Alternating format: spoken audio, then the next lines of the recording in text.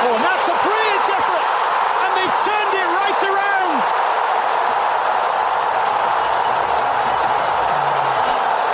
In the space of a few minutes, Saudi Arabia grab control of the game.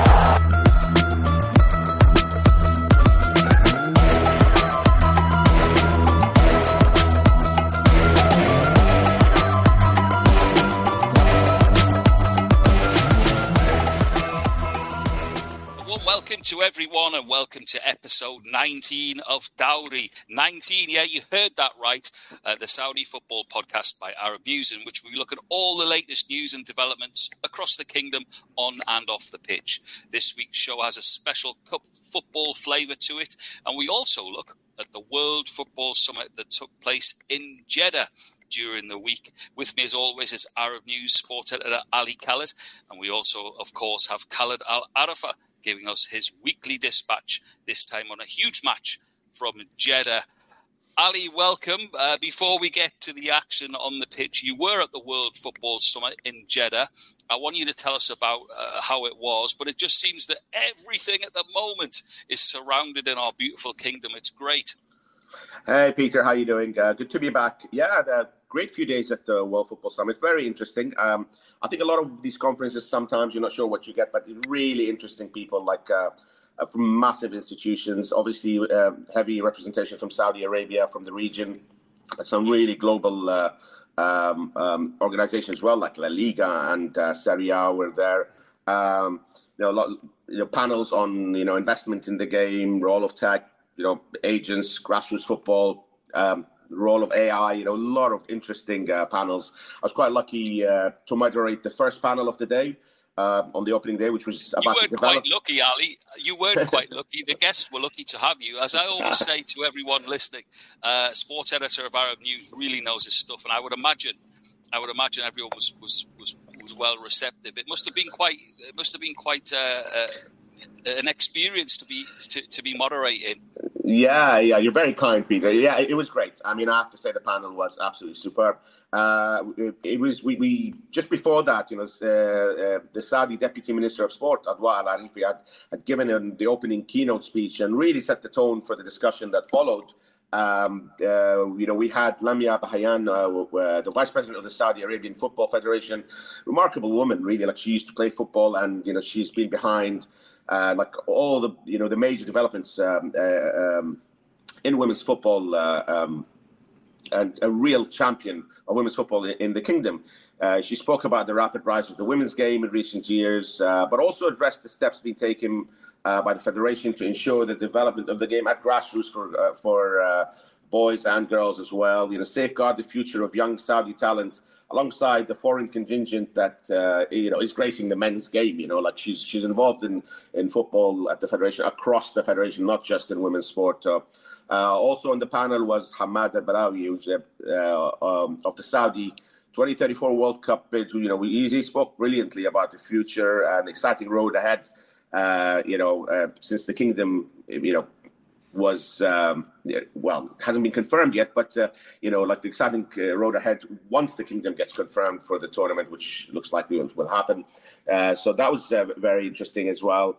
And finally, we had Michael Emanello, Director of Football at the Saudi Pro League. Used to be at Chelsea, as you remember, Peter. Yeah. He's got one of the more fascinating jobs in world football, really. He's in charge of the acquisitions of foreign players to the league. It's the big story of the year in football. And he is the man who's like, he came after Cristiano Ronaldo had already joined, but he is in charge of acquisitions across the league. So obviously he was involved in all the summer transfers and all the transfers that will happen in the future. He spoke about the role, how he communicates with clubs to identify the players needed, but also again, spoke about the programs being established to ensure Saudi talent is brought through as well, because that's one of the points we could always say, fantastic to have all this talent, but how does that affect the Saudi young talent and existing talent, so existing players. So he addressed that as well. All in all, like an interesting few days. And we caught up with some old friends as well, like a lot of journalists were there, a lot of people from the media. So a very enjoyable few days. It sounds fascinating, and again, something that you just mentioned there that we've highlighted on this podcast and show before. It's absolutely imperative that we keep discovering our Saudi talent as well. Listen, I believe major international organisations were present as well. Yeah, that's right. I mean, it wasn't just about Saudi football. It's about Middle East football, but obviously, the focus, it is the World Football Summit Asia, so the focus was on Asia, on the Middle East, on Saudi.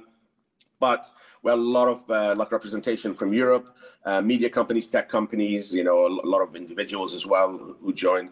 We had Spain's La Liga, Italy's Serie A, both looking to expand their engagement with fans in the region, and really bolster their brands, to start to, I suppose, rival the English Premier League, which is, as we know how popular it is, and something that they all mentioned. They said, the English Premier League is sort of like the most popular here, but let's not forget Italian, Spanish football, in the 80s and 90s, were massively popular in this part of the world, and still is massively popular. We know about Real Madrid and Barcelona. There was a time in late 80s, early 90s to mid 90s when, probably AC Milan and Juventus were the two most popular clubs in the region. So they want to get back to that time.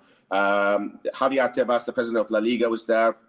Always an intriguing and outspoken man. I was lucky to moderate a fireside chat with him, and he spoke about La Liga's tie-ups in the region. There's a lot of links with the Middle East. They've got an office in Abu Dhabi. They're going to have presence in Saudi Arabia again. So one of the more interesting chats, Peter, was with Sevilla Football Club, the representatives, and they spoke about how Sevilla, as a club, obviously we know their amazing record in the Europa League, and how about 20 years ago, just over 20 years ago, that the club realized we can't compete with Real Madrid and Barcelona. We have to find our own way.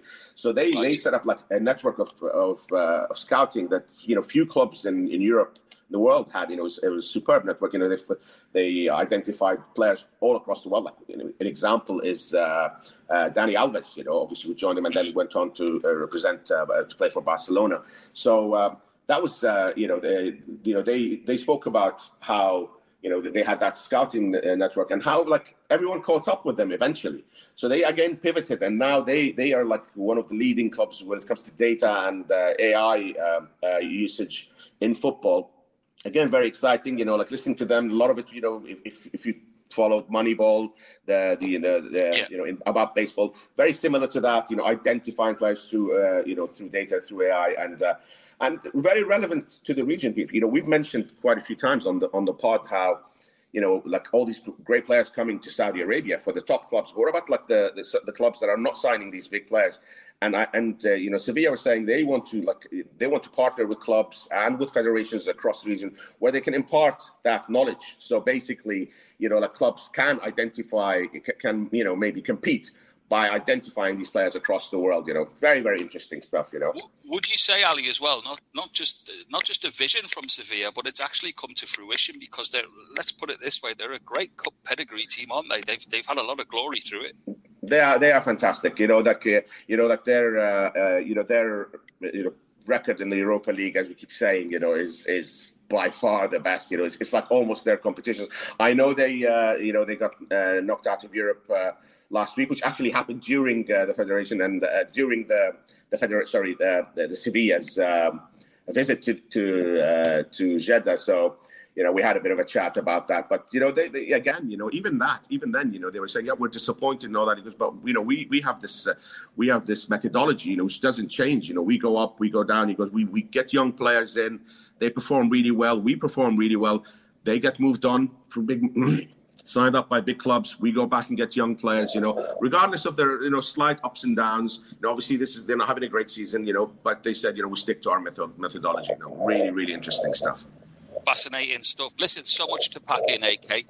Moving into matters on the pitch, no shortage of action there. Yes, on the domestic front, Pete, the start of the week saw 3 of the 4 Kings Cup quarterfinals take place. Al Hilal cruised past Al Ta'awan 3-0. Malcolm and Mitrovic on the score sheet again. While Al Nassr beat Shabab 5-2 away from home, Another landmark performance for Cristiano Ronaldo, Pete, who scored his 50th goal of 2023. Yeah. Incredible consistency, still delivering for club and country, at 38 years of age. We talk about him every week, and he deserves it. Incredible performance right across the year. Remember he joined, or his move to Al Nassr was announced on December 31st, 2022, just after the World Cup. So it's almost coming up to like the anniversary, and he's just been brilliant. 50 goals this year. Al Khalid Club joined the big boys in the semi-final. The semi-finals, which will take place early sometime next year. They beat Abha 2-1. A great result for them to be again among the big boys, as I just said. Faisal against Ittihad, the last of the quarters, is postponed until February 4th. And I would say that is because, of course, the champions of Saudi kicked off the FIFA Club World Cup against Auckland City in Jeddah, the big one, Ali. Yeah, absolutely, Pete. So that's why their cup game was postponed. The FIFA Club World Cup kicked off. Brilliant atmosphere in Jeddah. It was raining that day, Pete. Slight worry, like everyone rushing up to the match if the weather is going to play havoc with transport, and everything was fine. Like full stadium, incredible atmosphere. As the host club, Ittihad, took on the Oceania champions, Auckland City of New Zealand. In the first round of the tournament, in a way, a playoff, if you want to call it that. And our man Khaled Alarafah was there. Take it away, Khaled. Hi, Ali. Hi, Peter. How are you guys? I'm going to jump directly to the World Cup for clubs this time in Jeddah, exactly at King Abdullah Sports City, the opening day of the World Cup for clubs. Everything was amazing. The fan zones, the stadium was packed with fans. The opening ceremony was really interesting.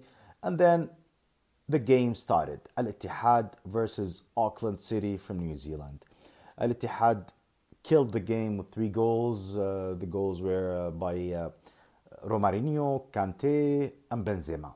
After the game, I interviewed Karim Benzema and I said, how do you feel scoring your 5th goal in this tournament? He said the most important thing is winning, helping the team to win, to qualify. And of course, scoring is always good, but we hope to continue winning until the end. I interviewed the captain, Cameron, from Auckland City, and I asked him, what just happened? Why did you guys lose? He said, there's a lot of difference between Al-Ittihad and Auckland City. They're on top level. We tried to compete, but we knew that we were going to face. He said, we hope next time we'll do much better. Now, Al-Ittihad will face Al-Ahli, the Egyptian from Egypt, Al-Ahli.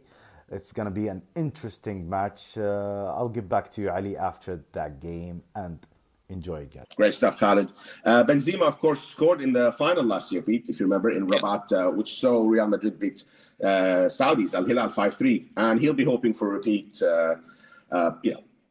of success, although obviously bigger tests lie ahead in this one with Fluminense Brazil and Man City to come, and Al-Ahli of Egypt, of course. I just want to mention it's great to see the Brazilian Romarinho score in that match. Always good to see those who have been in the Saudi League for years, still there, still performing, get the attention they deserved. It's not just about the new signings. It's always good to see the ones who have really put in the years as well, like Romarinho, get some attention. It's well said, Ali. He's been at Ittihad for over 5 years, so let's not forget that and give him the credit that is well deserved. Fast-forging legendary status in the SPL. Okay, listen, for this week's special guest, we did something different. Ali sitting down with one of the Saudi women football's leading lights at the World Football Summit. Very excited to hear about this. Yeah, we had our own Arab news platform at the conference, I sat down with Monika Staab, the brilliant German coach who was the coach of the Saudi women's national team at its inception 2 years ago, and is now technical director at the federation. Since then she has overseen the national team. Enter the FIFA ranking. She's seen the establishment of the Saudi Women's Premier League. It really fascinating chat with her. long chat, and she spoke very, very openly. I asked her if, when she joined, she could have, possibly dreamt that there would be such a rapid rise in the women's game in such a short period of time, and this is what she had to say. Not really, to tell you the truth. And, I'm from Germany, and in the beginning they told me I'm very fast, like a German engine in a Mercedes. And now I feel they are actually faster than me, like driving a Ferrari. And it's just an amazing experience. And for me to be part of this history, what happened in the last 2 years and 2 months, I'm here now. What we established, the A national team going to the FIFA rank list, having a under 17 team 6 months ago. Now we have established under 20 national team. We are just in the process of getting an under 15 national team. We have 3 academies from the age 4 to 17 in Dammam, in Jeddah, and Riyadh. And from these pool, we are getting all these young players for the national team, for the under 17 national team. We played now under 17 competition, and of course our league, the Premier League, is broadcasted every Friday, Saturday. Every match can be seen all over the world, and we have 7 men club now participating in this league, and it's amazing how these men club actually are wanting a women team in their club and hoping, of course, to win the championship. It took us in Germany over 30 years till we had so many men club accepting actually women's team in their club. So it's amazing what is going on here. We do coach education. We have 28 B license coaches, 172 C license coaches in the last 2 years, and 800 D license coaches, teachers, who are actually getting all these school league. We started last year with 50,000 pupils, and now we have 70,000 playing in the school league. So the demand and the desire here to play is such amazing, and to see these 3 women, I always say this, Atwa Arifi from the sports minister, she's the deputy, the assistant of the sports minister, Lamia Bayan, the vice president of the Football Federation, and of course Alia Rashid, she's the director. These 3 women, they played football, and that is what is all behind this strategy, that they want to live their dream one day to go to the World Cup, one day to play in a very high international level. And of course it's the president of the federation and the GS who support so much women football. We just hired a new coach for the national team, Luis Cortes. So they're all serious to really promote women football, and to be part of this family makes me really proud, and I'm happy to be here. I then asked her about the standard of the Women's Premier League, how it has been impacted by the arrival of players from abroad. More and more foreign players are coming from abroad as well. It's not just in the men's game, but in the women's game as well. But also, how does that influence, the Saudi, the young Saudi players, or Saudi players that are playing in the women's league? Having all these international players being there. Well, we still have 4 foreigners playing in the match on the field, and 1 foreigner who is born here in Saudi but has not a Saudi passport. So we have 6 Saudi players on the field, and I was very, very happy to make sure that we also develop the Saudi players, because the foreigners are very important. We have, I think now, 5 foreigners from the World Cup. Lamtri, surely one of the most famous one from Nigeria. She just joined Ittihad, and so I think it's important to have these foreigners, and it's great to see how many are now coming and feeling happy and satisfied to come here to support this league we have now, and helping these Saudi players to grow. Because I tell you, 2 years ago, I started from zero. There was nothing but nothing. They never played 11-a-side. Of course, Lamia, Adwa, and Alia was playing since 2007. Back then, in a community level, in tournament, and they already wanted to play the game, but 2019, the federation, the Football Federation, put up women football, organized it, structured it, and since then, of course, Corona and COVID made it a little bit delay. That now it's getting so serious since 2021, you can say, when we started first with the league, and now we have a Premier League, we have the sponsorship Lay's for 3 years, Pepsi. So these are really serious sponsorships for the next 3 years. That helps to grow in women football. And these foreign players, I know they're going to come even more and better ones, because the league will be going around the world. It's a very, very good organized league. Now spectators are coming. It's a very high profile, very good performance match. And all these girls, all these Saudi girls in particular, because that's why I'm here for, I want to develop them. I want to give them the platform to raise their level, and one day, hopefully, these players, with these foreign players, will be going to a World Cup and play for their country. And I know how these players are passionate, full of desire. They are so committed and they love the game. So everyone in the world, every girl should be allowed to play. And I'm really, really happy that Saudi Arabia is taking women football as one of the pillars for their strategy. I know the country wants women football, the sports minister. And so that is how you can improve and develop the women's game. And we want to be part of the game. We want to be part of the family. And the population, 50% men, you can say 50% women. And we women, we want to also be with this game, and because we love it, and we have been playing in Saudi and all over the world for a long time, and being this passion to have for this game, not only as a player, as a fan, as a spectator then. And so we are more than happy that Saudi Arabia is open the doors to the foreigners. Everybody can come in and be part of this big success we have been since, well, in the last 2 years, and that's great. Yeah, and finally I asked her about the appointment of Luis Cortez as the new coach of the Saudi women's national team. Oh, obviously she was there a few years ago, and now they've announced the experienced Luis Cortez to take the women's national team forward. And this is what she said.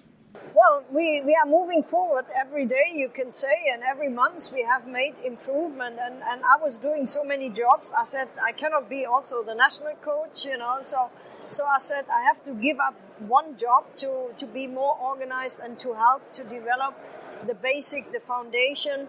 So now we have that high-profile coach from Spain. He used to be Barcelona, a very successful coach.